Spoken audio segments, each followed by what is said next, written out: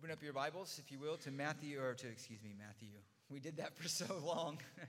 To 1 Peter chapter 5. 1 Peter chapter 5, verses 1 through 4 as we finish up the section this morning that we've been looking at over the last few weeks. And as usual, I always think, we'll get through this in 1 week and finish in a few weeks, and it very rarely works out that way. But we will finish up this morning in verses 1 through 4 of 1 Peter chapter 5. And of course, this has been noted just to bring us back into it. Peter is here addressing in a striking way the elders of the church, the leaders of the church. He's been addressing throughout the entirety of his epistle the reality of suffering of his people. He established the theology of suffering in the first chapter, and then he gives instructions on how to suffer well and how to suffer for the glory of God in the remaining chapters 3 and 4. And here in chapter 5, he sums it all up with a striking address to the elders, to the leaders of the church.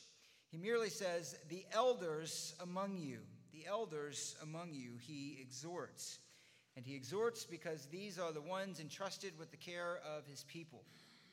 These are the ones entrusted with the word of God and ministering the word of God to his people for their comfort, for their instruction, for their joy, for their perseverance, and for his glory, as all things are for his glory. And so he's addressing the elders of the church, and we have taken time to look briefly at what an elder is, what an elder does, where an elder came from, how an elder functions as a New Testament office, as a New Covenant office in terms of their spiritual ministry that they've been entrusted with in the church. And we began last week at looking at Peter himself, who he identifies or gives a self-identification as a fellow elder. Though he's an apostle, there's no confusion there in authority and office, but there is a unity, a shared kind of ministry that he has as an apostle, but also as an elder in the church, And this is one of the most important offices that Christ has given to his church. As a matter of fact, it's singled out, as we noted in Ephesians chapter 4, as a sovereign gift of the sovereign Lord to his church. And it is a sovereign gift of the exalted Lord to his church, not because of the persons themselves, but because of the task at which they have been assigned, namely to be faithful ministers of his word. Be faithful ministers of the word of God. And so the group there that he identifies as gifts to his church, as apostles, prophets, evangelists, and pastor teachers, are directly associated with the ministry of the word. And of course, what makes them gifts is not that the church is led to honor them, the office itself, but that in the faithful execution of that office, it points back to the glory of Christ. It is a ministry of the word. It is that ministry of the word that is always pointing people back to the glory and the sufficiency and the majesty and the wonder of Jesus Christ himself. So as people are strengthened and given hope, and ultimately, even as he says in Ephesians 4, conformed to that image and the maturity and the glory of Christ. As each believer is equipped to think and function and live rightly as the body of Christ. And so how important it is that he addresses the leaders here to this group of believers who are suffering. This group of believers who are suffering now and have a suffering that's only going to increase through the course of time. And so he reminds these group of men of their ministry and the priority of their ministry and the significance of this ministry. And he gives them direction in this ministry. Let me read the passage, and then I'll briefly review what we've covered, and we'll look at the final part of verse 3 and 4. So read with me here in 1 Peter chapter 5, verses 1 through 4. I'll get it right. Verse 1. Therefore, I exhort the elders among you as your fellow elder and witness of the sufferings of Christ and a partaker also of the glory that is to be revealed. Shepherd the flock of God among you, exercising oversight, not under compulsion, but voluntarily, according to the will of God, and not for sordid gain, but with eagerness, nor yet as lording it over those allotted to your charge, but proving to be examples to the flock. And when the chief shepherd appears, you will receive the unfading crown of glory. What a hopeful message, what a hopeful exhortation that Peter gives to these leaders of the church, and ultimately a hopeful exhortation to all of us to faithful ministry to the Lord. We noted first the credentials of Peter in his apostolic humility. He is writing to them not only as a fellow elder, as he identifies himself, but he gives clue here too. He's writing to them as an apostle of Jesus Christ. One, in his authority to give the exhortation to these elders, but also in this little phrase right in the middle that he is a witness of the sufferings of Christ. That was a requirement of an apostle. We looked at that in Acts chapter 1. The only exception is Paul, who had the risen Christ appear to him in a unique way.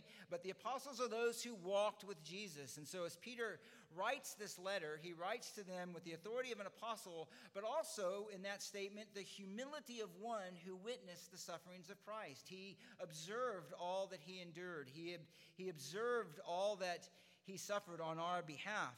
But there's also the humility here of the Apostle Peter in saying that in reminding the church that he is a witness of those sufferings, they are also immediately reminded of his failure, his own failure during those sufferings. So he's writing to them who is one who is experienced, who knows, who understands, who has learned. He writes to them with humility, authority, and yet it is a humble authority. And in doing so, he himself is providing an example of the very thing that he's exhorting them to in their own leadership. And so he has full credentials to instruct the leaders of the church. Next, we notice the command that he gives in verse 2, shepherd the flock of God among you. And the first thing that, or what we recognize there, is that this idea of the shepherding ministry of the elders of the church has deep roots, not merely in this in this church or these leaders, but it has deep roots into the entirety of how God has pictured his relationship to his people. Going back to Genesis 49, one of the first uses of this idea of God as a shepherd. God is a shepherd of his people. Throughout the Old Testament, God is pictured, the God of Israel, as the one who is a shepherd of his people, and his people are his sheep, whom he tends, whom he provides for, whom he protects, whom he cares for, whom he teaches. And in order to exercise his own ministry to his people, he has provided others who are, we would call them under shepherds, or they are shepherds. In the Old Testament, it was primarily the priest. And these priests had this privileged responsibility of being mediators of God to the people. And the mediating to them is truth, shepherding in them in the truth.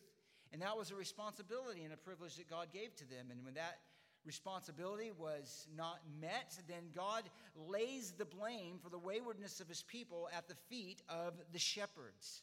And sadly, as we noted, that was really the character of much of their ministry in the history of Israel. Ezekiel 34, as he did in other places we looked at, he rebukes them for not caring for a sheep. And so he gives this great promise, and he says, but one will come who will be a great shepherd, who will be a perfect shepherd, who will fulfill and not fail the ministry of a shepherd where all of these others have failed. And Peter picks up on that idea again, even in 1 Peter 5, when he says, when the chief shepherd appears, that shepherd that was promised by God, that shepherd revealed in the Lord Jesus Christ, who is the good shepherd, the one who does not abandon his sheep, the one who in fact will lay down his life for his sheep, the one who came to give them life abundantly, the ultimate one who protects and who cares for and who loves his sheep. And he says, you stand then under the great ministry of the chief shepherd as his under shepherds, exercising his care, his love, his provision, his word, his glory to his people in his stead, as we all together, both in the office of elder and everyone in the church united to Christ, await his return, wait for him to return.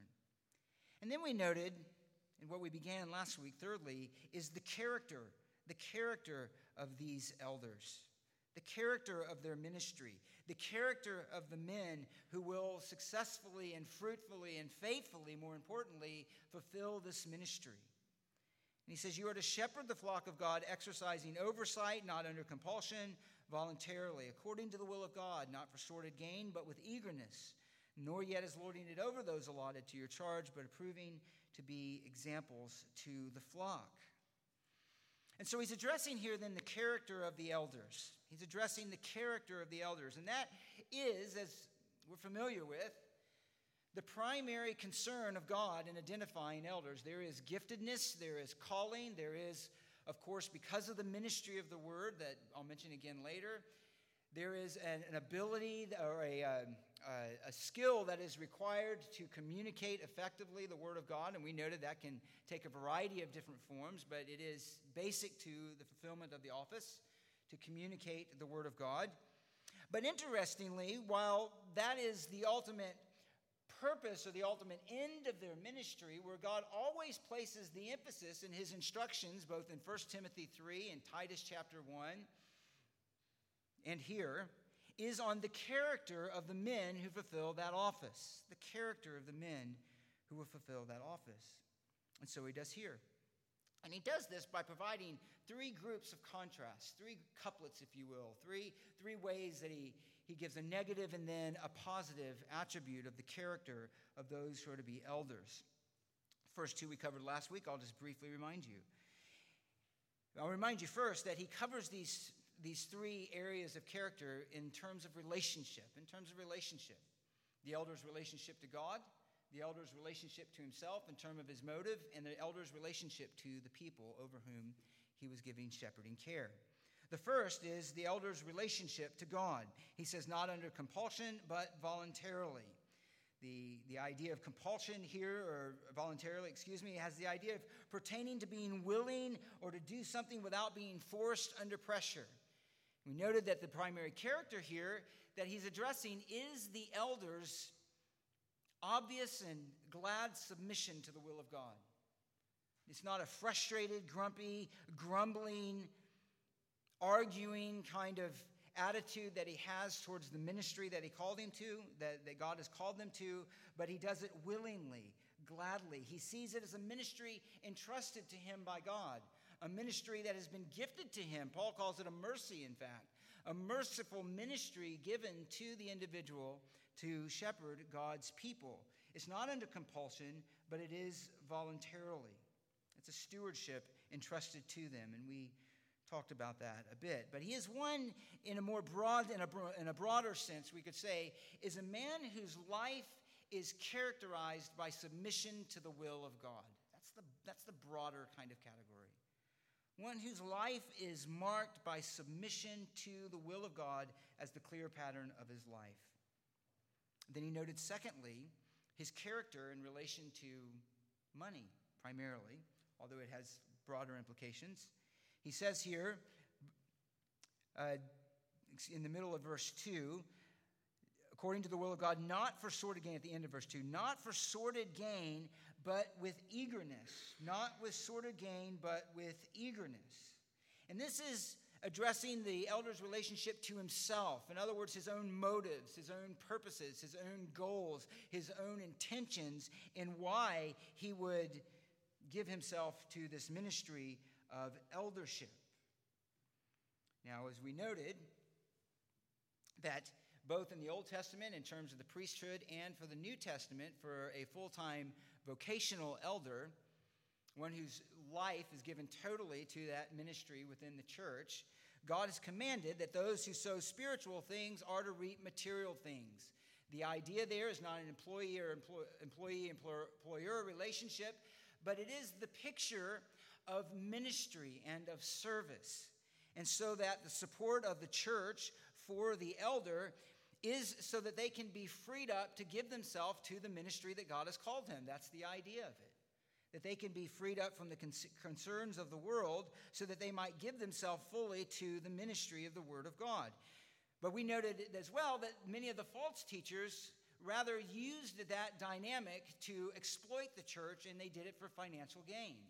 And they, in fact, in 1 Corinthians 9 and in other places we looked at in 2 Corinthians, these false teachers went in and were actually accusing the Apostle Paul of taking advantage of the church, of doing it for his own interest, of taking financial advantage of them. And so Paul kills that argument, but it does show that that was an issue even in the early church. And so Paul had to give that warning even as he's giving instruction to elders in 1 Timothy 3 and in Titus, that you cannot be a lover of money. The elder cannot be one who's greedy for gain. If that's the motive, then it is an unrighteous motive. And it is one that will lead to the ruin not only of the elder himself, but also to the harm of those to whom he ministers. So it, in one sense, kills the idea that sometimes is in the church that God will keep them humble and we'll keep them poor. That's not a biblical portrait. But it also kills that false motive of elders who can go into it for financial gain and for personal gain, rather than for a spiritual ministry. And so he says, rather than for sordid gain, you are to be eager to serve with eagerness. Eagerness for what? Eagerness to serve Christ and to serve his people. And then he notes, thirdly, in the elder's relationship, and this is where we'll pick it up, to the church. The elder's relationship to the church. In his relationship to God, he's to be marked by a submission to his will, a glad submission to his will. In relationship to himself, he's to be marked by pure motives that seek service to Christ and to his church, not his own gain. And thirdly, in relation to the church, he is one who brings himself as a servant, not a master. He says, nor as lording it over those allotted to your charge, but being an example to the flock. Being an example to the flock. And this he is addressing then to those who would go into the office of eldership or desire that office not as a spiritual ministry, not as a labor of sacrifice, but as a means of a love of power and a love of authority. A love of being first. A love of relating to others as a master rather than a servant. As a lord rather than as a slave. And this is, of course, the opposite of the Apostle Paul, who said to the Corinthians, for this reason I am writing these things while absent, so that when I am present, I need not use severity. He says this in 2 Corinthians 13:10.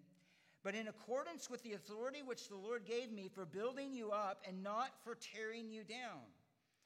So Paul recognized, in this case, his apostolic authority, but the idea of his leadership and his authority in the office that he held, he says, Corinthians, I rather, because of my great love for you, which he has been arguing throughout his address to them, I don't want to come to you harshly.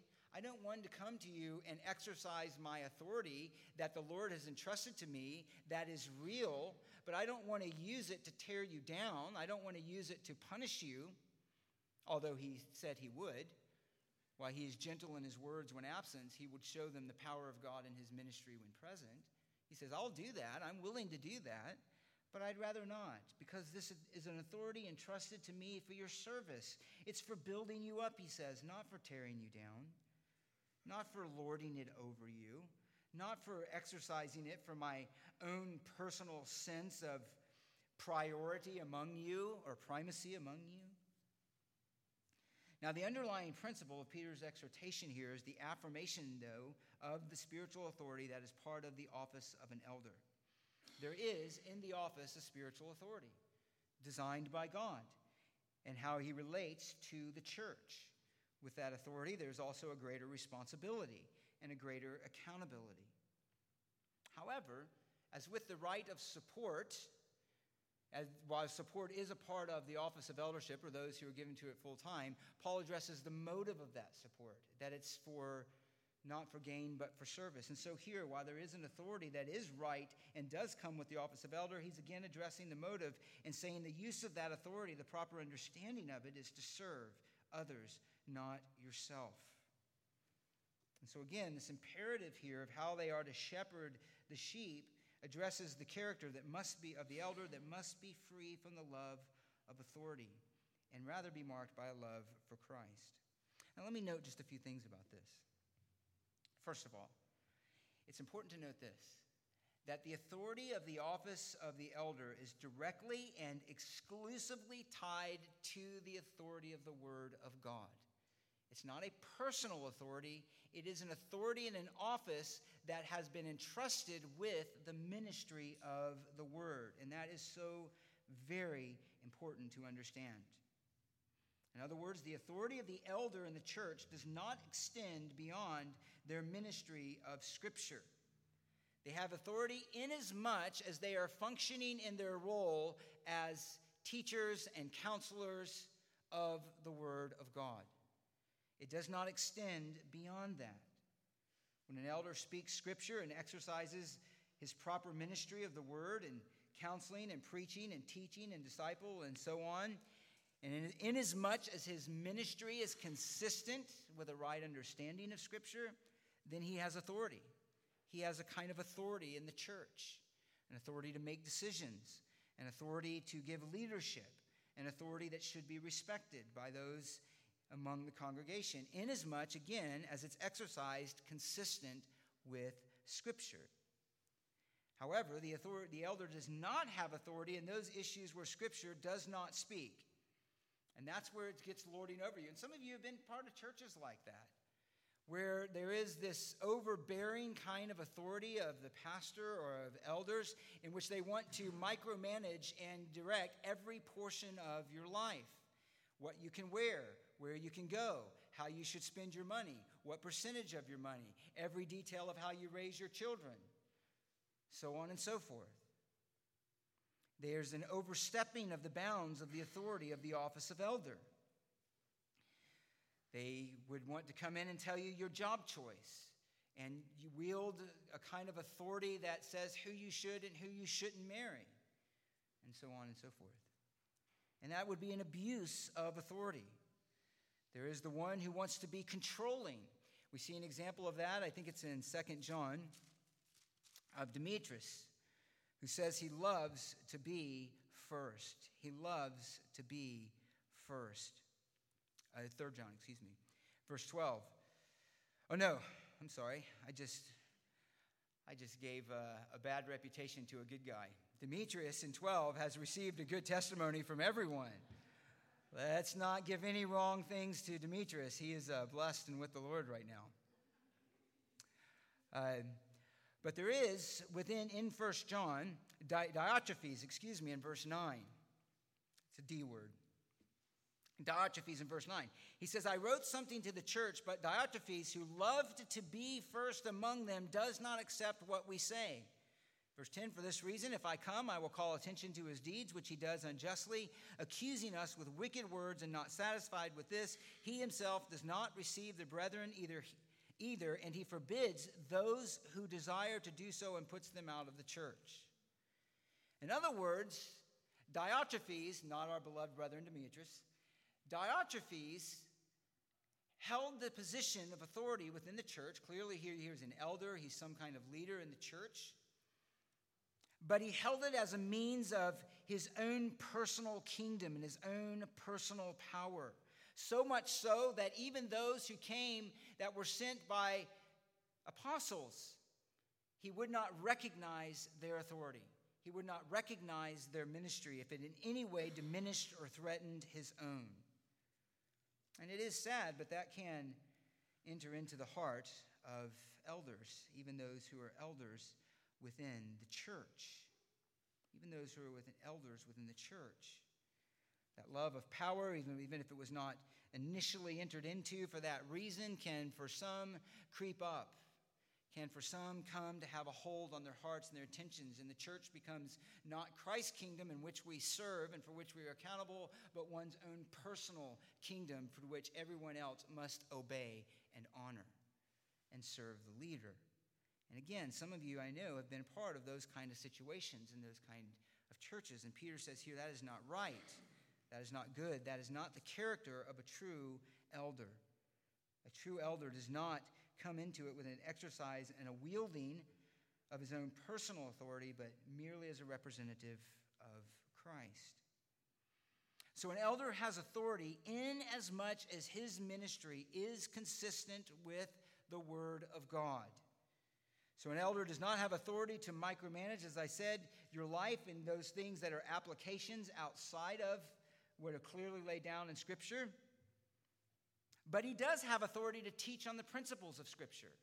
He does have authority to say what kind of thinking based on the Word of God should guide the decisions that are made.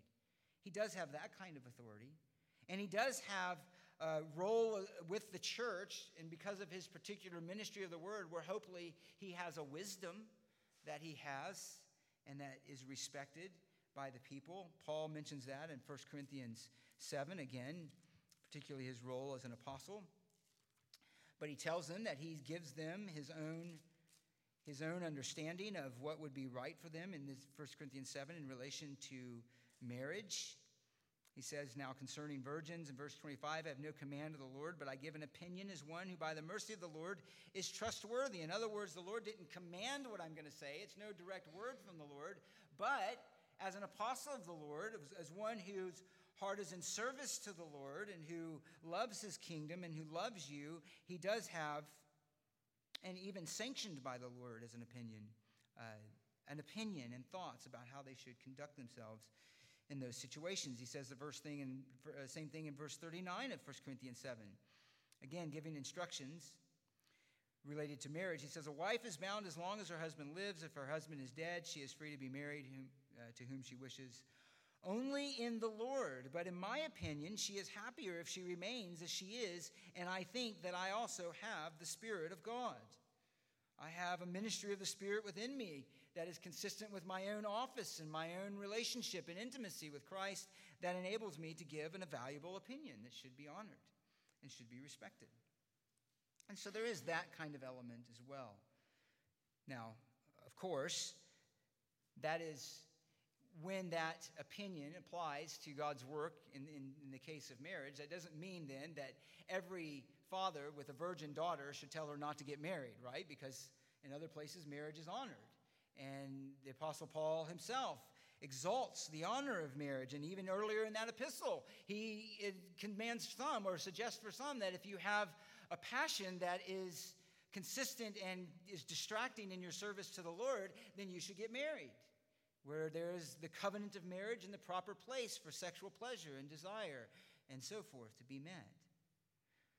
But he does say that he is one who is trustworthy in his opinions, and in some cases, the opinion of the Apostle Paul should hold sway because of who he is, and so it is with elders in the church. But the point being made here is that an elder has authority, a direct authority, only inasmuch as it is exercised consistent with Scripture. Consistent with Scripture. But notice what else he says here. He says, nor is lording it over those allotted to their charge or allotted to your charge. This is a helpful statement here. In other words, an elder has an authority in the office. They have a ministry of service and a responsibility. In one sense, as a Christian, we all have a responsibility to other Christians, but here he limits it. He provides a limitation. He says, those allotted to your charge. In other words, an elder doesn't have the same responsibility for every Christian as he does for those he specifically has been called to minister to. That's the idea. He has a particular portion of the body of Christ that has been entrusted to him. And this is actually one important reason why we have formal church membership. It is a recognition of those consistent here, of those who are allotted to your charge, those who are allotted to the leadership of Newtown Bible Church, those who are affirmed as having a credible testimony of the gospel, those who are affirmed as being under the shepherding care of the elders of Newtown Bible Church, those who have been allotted to your charge, those for which you will give a specific account to the Lord. It's an interesting word that he uses here, kleros. It's used in a variety of ways, but let me just give you a few of them to kind of give the idea of it here, of how he uses it. It can refer to a particular function or ministry. So in Acts 1:17, it says of Judas that he received his share, same word, of his ministry, his part, his portion of the ministry. He received it. It can be used of a specially marked object. Interestingly, it's translated as lot in several places. It's a specially marked piece of clay that was, in this case, used to discern the will of God. So in Acts 1:26, when it says they drew lots, same term here, same term. They drew lots, and then the lot fell, of course, to Matthias. It can also be used to refer to a portion or a share of something, such as an inheritance. In fact, the word that's often translated inheritance is this idea. It is to say our part and our portion in the kingdom of Christ. The word inheritance is this word kleros. here. So, for example, Colossians 1:12, the Father has qualified us to share in the inheritance of the saints in light. And here he says, these who are allotted, kleros, to your care, these who are the portion, the specially marked out people, those who are identified as having been entrusted to your particular ministry. And again, as I said, a certain number of people for whom you will give an account. And so this is why, for one reason, why we have more formal membership. It helps to establish this relationship. It helps to establish this relationship, again, to mark those who are recognized by the leader as having a credible testimony of the gospel. Some churches do that by letter of membership. Some do it if someone's saved in that church by baptism. In other cases, as people travel around, membership, formal membership, gives an opportunity for those leadership to recognize and say, yes, this is someone who we recognize is a believer in Christ. They understand the gospel. Their life manifests a desire to follow the Lord. And we affirm them as a believer in Christ, and we affirm to them our responsibility to shepherd and to care for them. And so it has that idea. And it also then marks out those who are specifically then under the care of the discipline of the church. By marking those who are in, they can also be those who are marked out if there's unrepentant, consistent sin. And so it's important for that part as well. We won't chase that idea down. We've covered that in the past. But here it is, those who are allotted to your charge. But it has the idea of positive care of the saints entrusted to an elder in a particular location. Because this is the situation in God's design then, because there is this kind of dynamic of relationship of the leaders to the church, it is important and it functions well and it functions joyfully, and it functions effectively, and it functions fruitfully, primarily when there is a relationship of trust. A relationship of trust. And the kind of submission to the will of God and God's leading through his leaders is evident not only in the life of the leader who's submitted to the word of God and in his life demonstrates that, but also to the sheep themselves, the people themselves. When there is that kind of relationship of trust, then there is a joyful kind of ministry. The writer of Hebrews addresses this in chapter 13. Really a significant passage, significant verse for this topic. He says in verse 17, obey your leaders here, almost certainly a reference to elders in the church. Obey your leaders and submit, implied to them, for they keep watch over your souls as those who will give an account. Let them do this with joy and not with grief, for this would be unprofitable for you. In other words, as they seek to exercise their leadership in faithfulness to the Lord of the church and in faithfulness to the word of God, don't make it hard. Make it easy for them. In other words, be yourself obedient and joyful sheep to minister to. Let them do this with joy. In other words, you are the people, a significant process of that by whether the ministry or the response to the ministry of the leaders is one of grumbling and complaining and constantly finding fault, or of trust, or of glad submission to the ministry of the Lord through them in the local body. But notice what he says to the leaders. They have the greater responsibility in this. He says they keep watch over your souls and they will give an account. It was said one time in a discussion about elders, and it was a discussion about the need for multiple elders and why that is, where there was one, very similar to our situation here, which is why we pray for that. We spent significant time on that a couple weeks ago. But there was said during a conversation about just that nature of relating to the people of God, what's really the difference between any Christian who has a concern for the well-being of the church? What's different really than any Christian? Why is it more of a burden to have one elder rather than multiple elders? Well, the answer is here. Because why all Christians are to have a concern for one another, why all Christians are to minister to one another, why all Christians are to care for one another, it is only of this particular ministry that God says one, though, will give an account for their souls. One bears the burden so that when they stand before the risen Lord at his return, they will have to give an account for the Lord of their care of those people. And that's enough already, even when you have multiple, because each elder knows their own weaknesses and they know their own failures.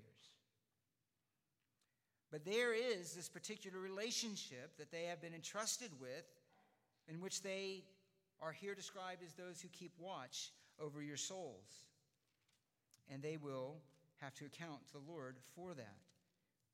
In other words, this isn't then a ministry that is entered into lightly. As I mentioned last time, the seminary where I went, a common phrase was that if you can do anything else, go do it. Why? Because surely hardship is going to come. Disappointment is going to come. Discouragement is going to come. And if there is in your heart even the slightest chance of having an out, then you'll take it. And it's better to not begin the ministry than to begin it and not fulfill it and not complete it. And so one must have the right heart when going into it and realizing with eyes wide open, as it were, that you're going into a ministry for which you are uniquely accountable. And there is a kind of spiritual burden that comes with that. There's a kind of spiritual weight that comes with that. But it is one that is entered into happily in submission to the Lord, and yet with a great sense of the responsibility. And so he says here to these elders that you are to minister to those allotted to your charge as servants. As servants. You're going to give an account for your ministry to them. The position of the elder then must be born not from a love of using people but for selfish ends, but to serve them, as already noted. Let me just remind you quickly here of one passage. And again, remember that Peter is writing this as an apostle, the one who walked with the Lord during his essentially roughly 3 years of ministry on the earth, who observed firsthand his teaching and his life. And he knows what it is to view the ministry, or at least to see others.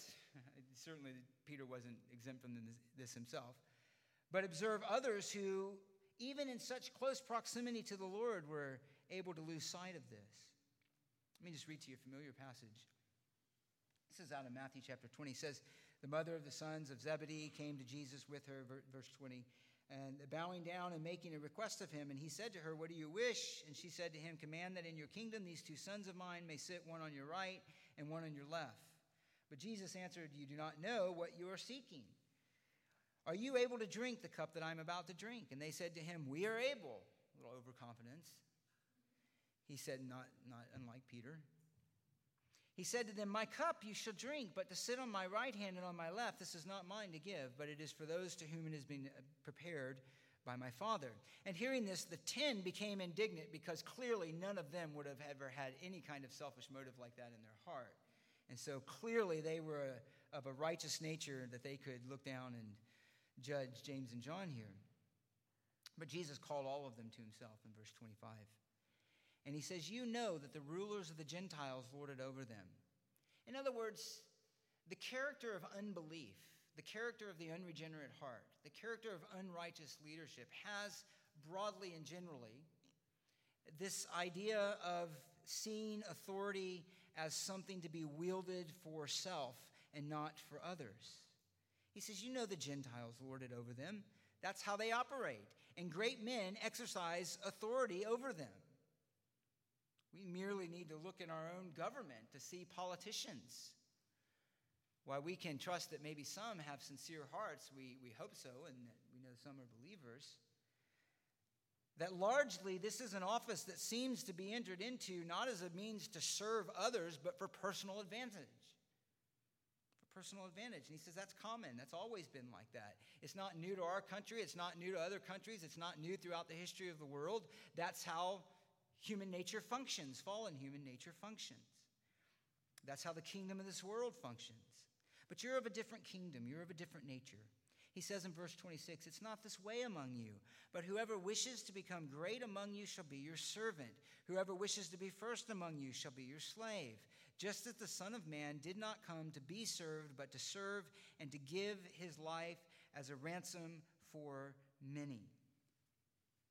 So when somebody walks into the kingdom of God and they see the way that leadership functions within the kingdom of God and the way that relationships function within the kingdom of God, it should stand in stark contrast to the kingdom of the world. That's why the young adults name their group 1335. They'll know you by your love. A love that stands distinct, is distinguishable, not only in the way that it works itself out but that it is relationships that are clearly and obviously based on a trust in Jesus Christ and his death and his resurrection and his ongoing love for his people. And so that then becomes the quality and the standard of ministry. It's a reflection then, this kind of leadership, of a true understanding of the gospel. A true understanding of the gospel. And so Jesus said he did not come to be served, but to serve and to give his life as a ransom for many, for those who are leading, for those who are in the church. And that is to be the kind of heart then that is reflective of this leadership. And it's needed in order to persevere in care. So who is the model of leadership? Well, again, the chief shepherd, the Son of Man here, who came not to be served, but to serve and to give his life as a ransom for ministry. And again, this is why the character of the elder is so important. It is a spiritual ministry. The ultimate end and the fruit of an elder's ministry is that the people to whom he serves should be more and more conformed into the likeness of Christ. That's a spiritual ministry. That has to do with character. That has to do with spiritual maturity. That has to do with maturity of faith. That has to do, again, with submission to the will of God. And so in choosing elders and in the ministry of elders, the worst thing that you could do is choose an elder for the wrong reasons. Worse than having no elders is to have the wrong elder, an unqualified elder, a misplaced elder, an ungifted elder. So you want them, but you want the right ones here because the consequences of that ministry are so significant. So significant. And so Peter says in 1 Peter 5 then, he reflects that. He says, proving then to be examples to the flock. Examples of what? Examples of who? The chief shepherd, obviously, of Christ. Christ himself, who was called an example to us. He uses a different term there. We mentioned it, but the same idea. An example to us, it's synonymous in verse 21, leaving you an example for you to follow in his steps, which in that case was his patient endurance of suffering according to the will of God, entrusting himself to the Father. So here you are to be an example of who? The chief shepherd of Christ. In this context, it is to be then as a servant. As a servant. And so this is, of course, perfectly, or not perfectly, but wonderfully and maturely displayed in the life of the Apostle Paul. Remember, this is spiritual leadership. Just listen, I'm just going to read a few verses. And these are all the same term here, just to give you the idea. In Philippians 3:17, he says, brethren, join in following my example and observe those who walk according to the pattern, that's our term, you have in us. The pattern you have in us. In other words, we've lived our lives in a certain way in obedience to Christ so that you can look at our lives and say, I want to live my life and follow in those steps in the same way. And inasmuch as I do that, I too will be someone who reflects the character of Christ. Why? Because the leaders reflected the characters of Christ. 1 Thessalonians 1:6-10, he says, you also became imitators of us and of the Lord, having received the word in much tribulation with the joy of the Holy Spirit, so that you became an example, that's our word, to all the believers in Macedonia and in Achaia. So you became an example. Why? Because you imitated us. When we see believers, in this case, in terms of suffering, when we see believers suffering around the world and those who do it well, then when suffering comes into our life, what do? We remember their examples. That's why it's important to know church history. It's important to be aware of what's going on in the world. It's important to read biographies of those who lived life well. You have a pattern to follow. You have something you can look at. If you see somebody suffering or going through a difficult time, particularly, and they do it with godliness and faith, then when that comes upon you, what do you think of? You think of them. You remember how so-and-so did it. I remember how they responded. I remember how their character was demonstrated. I want to be like them. I want to have the same evidence of grace in my life. And that's the idea here. 2 Thessalonians 3:9. In not taking money, as in Corinth, we've mentioned that, to shut the mouth of their opponents. Paul says this in 2 Thessalonians. He says, it's not because we do not have the right, but in order to offer ourselves as a model, that's our word, for you, so that you would follow in our example. 1 Timothy 4:12, Paul encouraged Timothy, let no one look down on your youthfulness, but in speech, conduct, love, faith, purity, show yourself as an example of those who believe. Which, just as a little footnote there, means that it's an indication that it's not merely age, eldership. It is spiritual qualifications. I remember when I first came here 11 years ago that somebody said, well, let's see, I was 35 at the time or so, whatever the math is. But that's easy math, but anyway, 35 or 36. 36 is what it was. So anyway, he said when I came here at the time, I remember one of the first things that was said to me is, you'll be my pastor, but you won't be my elder.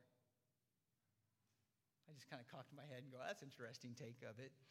But the point is that it's not age, but he's saying to Peter, it is your character ministry. In other words, that you conduct yourself in the role with which you have been entrusted in a way that it can be followed and it can be an example to be followed by others. One more, Titus 2:7. Paul gave instruction to the young men, and he says, in all things, show yourself to be an example. That's our word of good deeds with purity and doctrine and dignified. So what's the summary? And I'm going to briefly mention this last point. It's a ministry to be marked by the eldership is a ministry to be marked by contented obedience to the Lord, a sincere love for the people of God, and a Christ-like service for the spiritual health of the church. That's the ministry that they've been called to. Now let's look here briefly at the end, at verse 4. And we can look at this briefly because he's going to expand on this later. And so we'll just introduce the idea here. And what is the end of all this? He says in verse 4, the culmination, that's the last point, the culmination is the confidence of reward. Verse 4, and when the chief shepherd appears, you will receive the unfading crown of glory. The unfading crown of glory. So what is the end of it all? What is the end of the toil and the sacrifice? It's presenting to Christ a faithful ministry to his glory and receiving from him the unfading crown of glory. What is this crown of glory? And is it related? How is it related to the glory that's to be revealed in verse 1? Is it the same glory? Well, the crown, as you may be aware of, has to do with a wreath that went on the head of a victor, and particularly in the games, but also on military leaders and other things as well. It was a sign, essentially, it was a symbol of victory, of success, of having won, of honor, of being recognized. That was the idea of the crown, which surely would have been the first thing that came into the mind of those who he was writing to.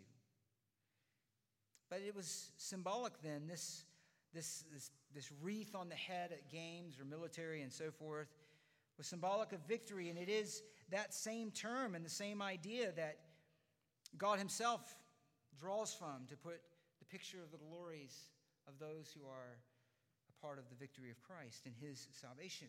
And so that idea is used in many ways, the idea of a crown in Scripture. Again, let me just read some of them to you so you can get the idea.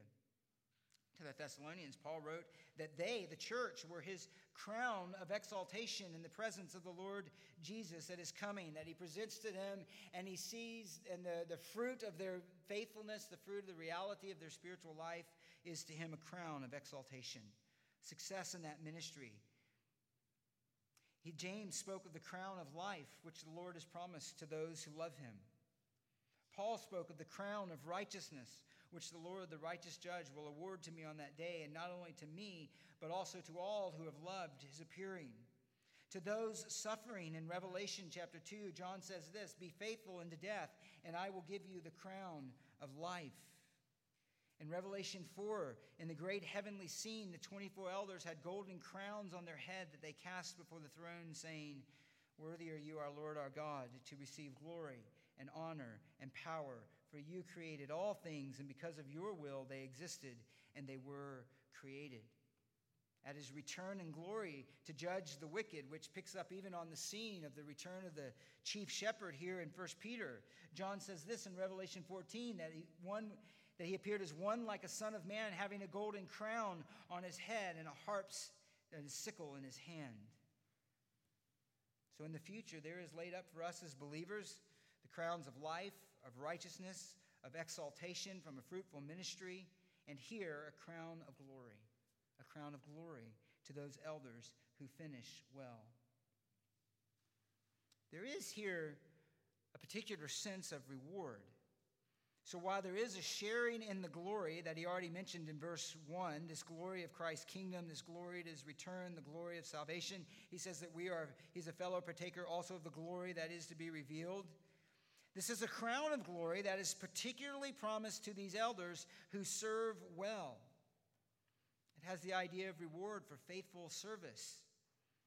There is a glory that we all share, but there is also a glory that those who are particularly faithful will share and will know and experience in this coming kingdom of Christ.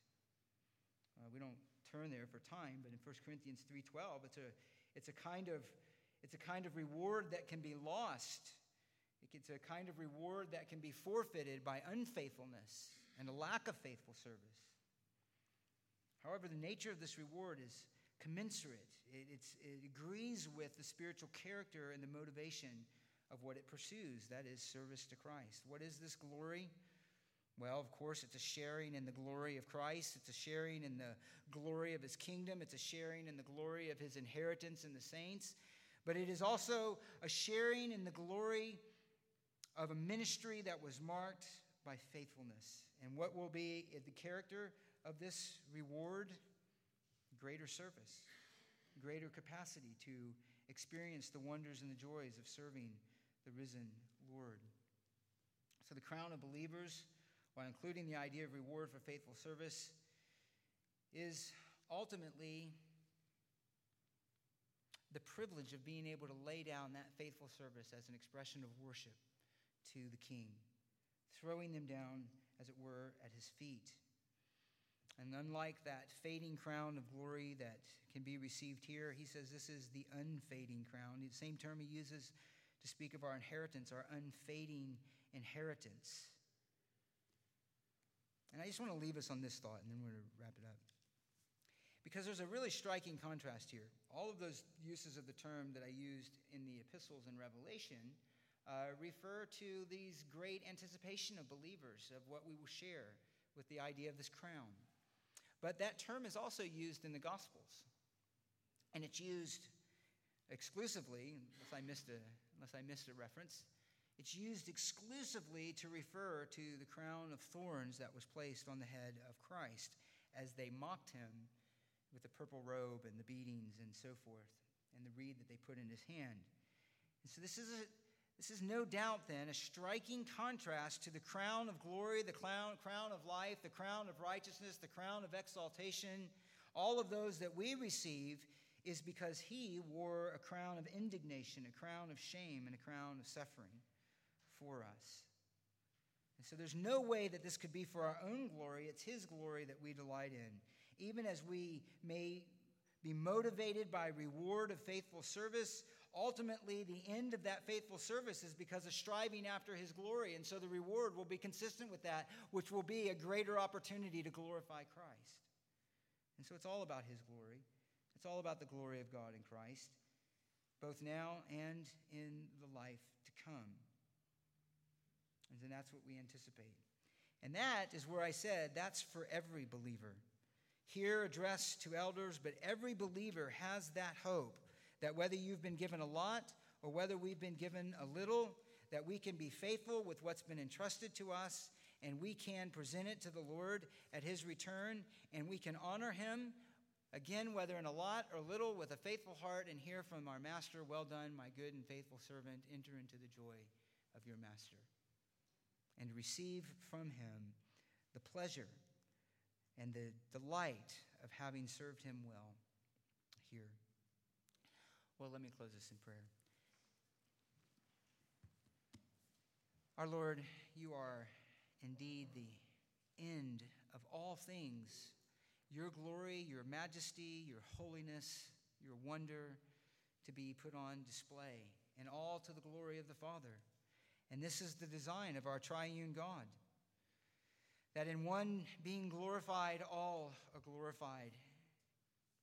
And how much more than in that great work of redemption, in which we, with all of the redeemed of all ages, will sing of your majesty together in the wonders of being called from darkness into light, of being forgiven by the blood of the Lamb, and of being called into your service.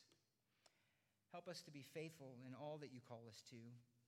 We do ask again that you would, please, Lord of the church, bring to us that which you've given as a gift to your church, namely pastors, teachers, elders. Would you bring them to us and multiply them among us? We have, for these last few years, asked you for that, and we continue to do so. We thank you for faithful shepherds that you do raise up. And help all of us to be faithful in the ministry that you have called us to. Help all of us to be driven by the fact that we've fixed our hope on the living God and that we desire to glorify you. Keep us persevering in this to this end and in this ministry. We pray it in your matchless name, Jesus, who died and rose again for us.